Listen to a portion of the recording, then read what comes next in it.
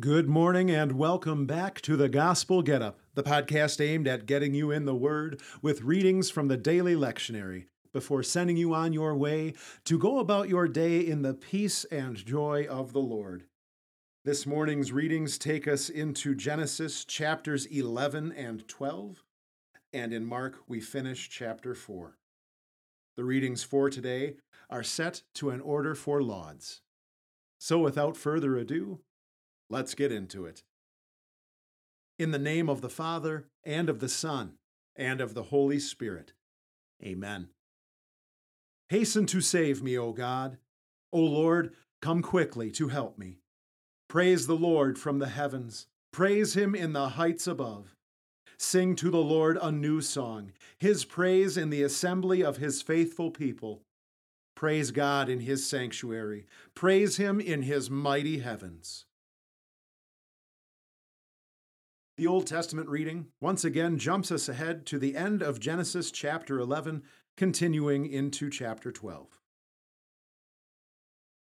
Now this is the account about the development of the family of Terah. Terah became the father of Abram, Nahor, and Haran. Haran became the father of Lot. Haran died before his father Terah.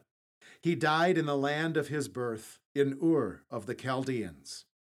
Abram and Nahor took wives.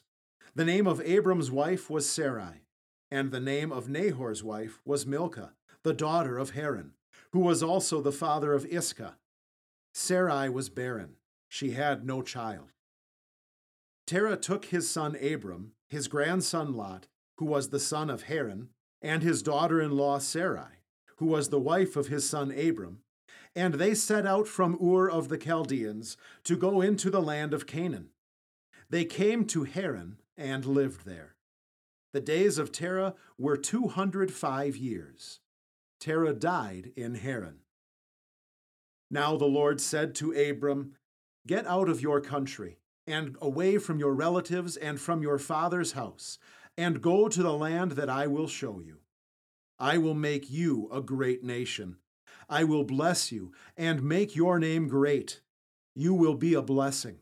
I will bless those who bless you, and I will curse anyone who dishonors you. All the families of the earth will be blessed in you." So Abram went, as the Lord had told him. Lot went with him. Abram was 75 years old when he departed from Haran. Abram took Sarai his wife, Lot, his brother's son, and all the possessions they had accumulated, and the people that they had acquired in Haran, and they set out to travel to the land of Canaan. Eventually, they arrived in the land of Canaan. Abram passed through the land until he came to the oak of Moreh, at the place called Shechem. The Canaanites were in the land at that time. The Lord appeared to Abram and said, "I will give this land to your descendants." Abram built an altar there to the Lord, who had appeared to him. He moved on from there to the hill country east of Bethel and pitched his tent there, with Bethel on the west and Ai on the east. There he built an altar to the Lord and proclaimed the name of the Lord. Abram pulled out from there and kept traveling toward the Negev. There was a famine in the land, so Abram went down into Egypt to stay there for a while, because the famine was severe in the land. As he was about to enter Egypt, he said to Sarai his wife, "Look, I know that you are a beautiful woman. It might happen that when the Egyptians see you, they will say, 'This is his wife?'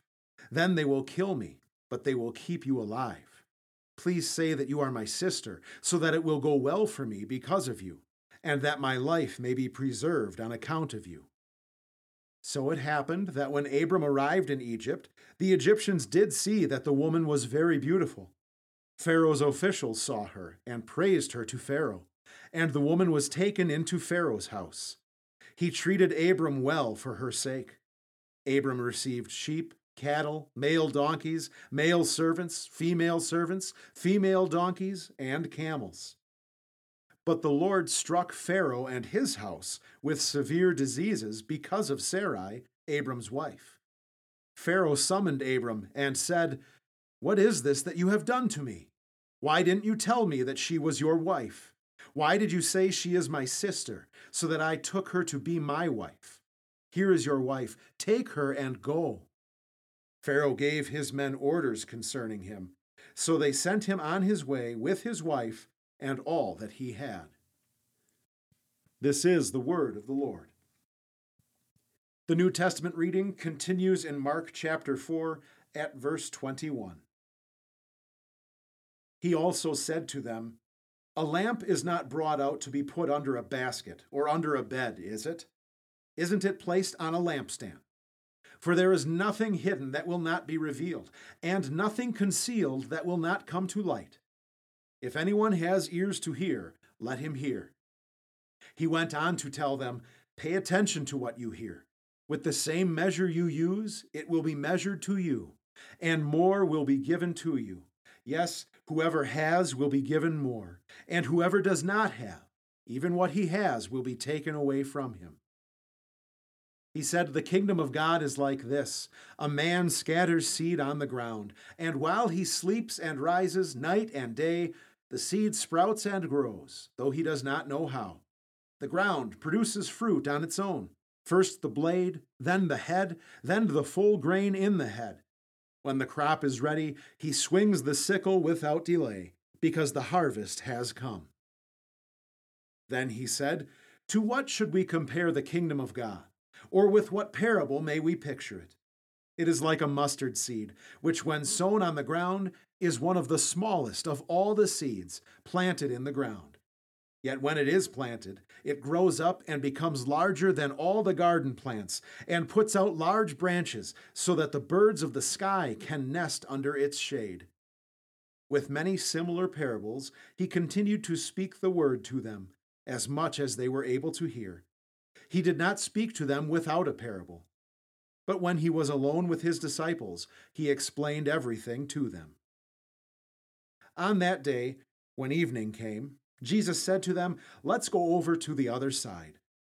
After leaving the crowd behind, the disciples took him along in the boat, just as he was. Other small boats also followed him. A great windstorm arose, and the waves were splashing into the boat, so that the boat was quickly filling up. Jesus himself was in the stern, sleeping on a cushion. They woke him and said, "Teacher, don't you care that we are about to drown?" Then he got up, rebuked the wind, and said to the sea, "Peace, be still." The wind stopped, and there was a great calm. He said to them, "Why are you so afraid? Do you still lack faith?" They were filled with awe and said to one another, "Who then is this? Even the wind and the sea obey him." This is the word of the Lord. We now read the Song of Zechariah. Praise be to the Lord, the God of Israel. He has come to his people and set them free. He has raised up for us a mighty Savior, born of the house of his servant David.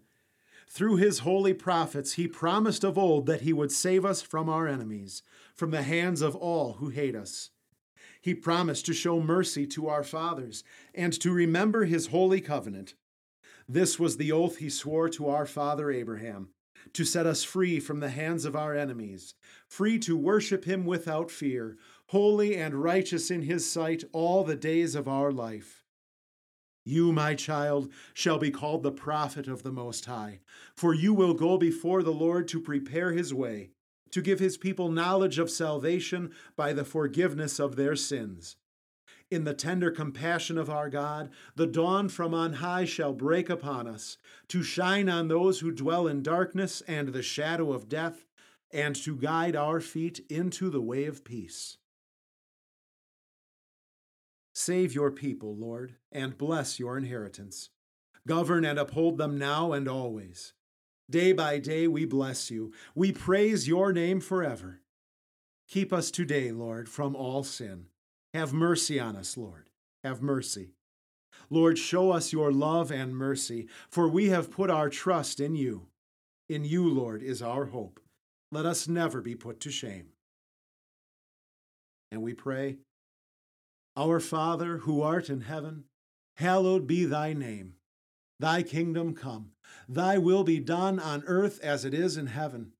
Give us this day our daily bread, and forgive us our trespasses as we forgive those who trespass against us. And lead us not into temptation, but deliver us from evil. For thine is the kingdom, and the power, and the glory, forever and ever. Amen. Let us praise the Lord. Thanks be to God. May God be gracious to us and bless us, and make his face shine on us. May God bless us so that all the ends of the earth will fear him. Amen. And now for the good news that never gets old, the news that Jesus is your Savior, who lived, died, and rose again so that all your sins have been forgiven. That's the gospel. Now get up and go and live to God's glory and for the benefit of your neighbor. Peace.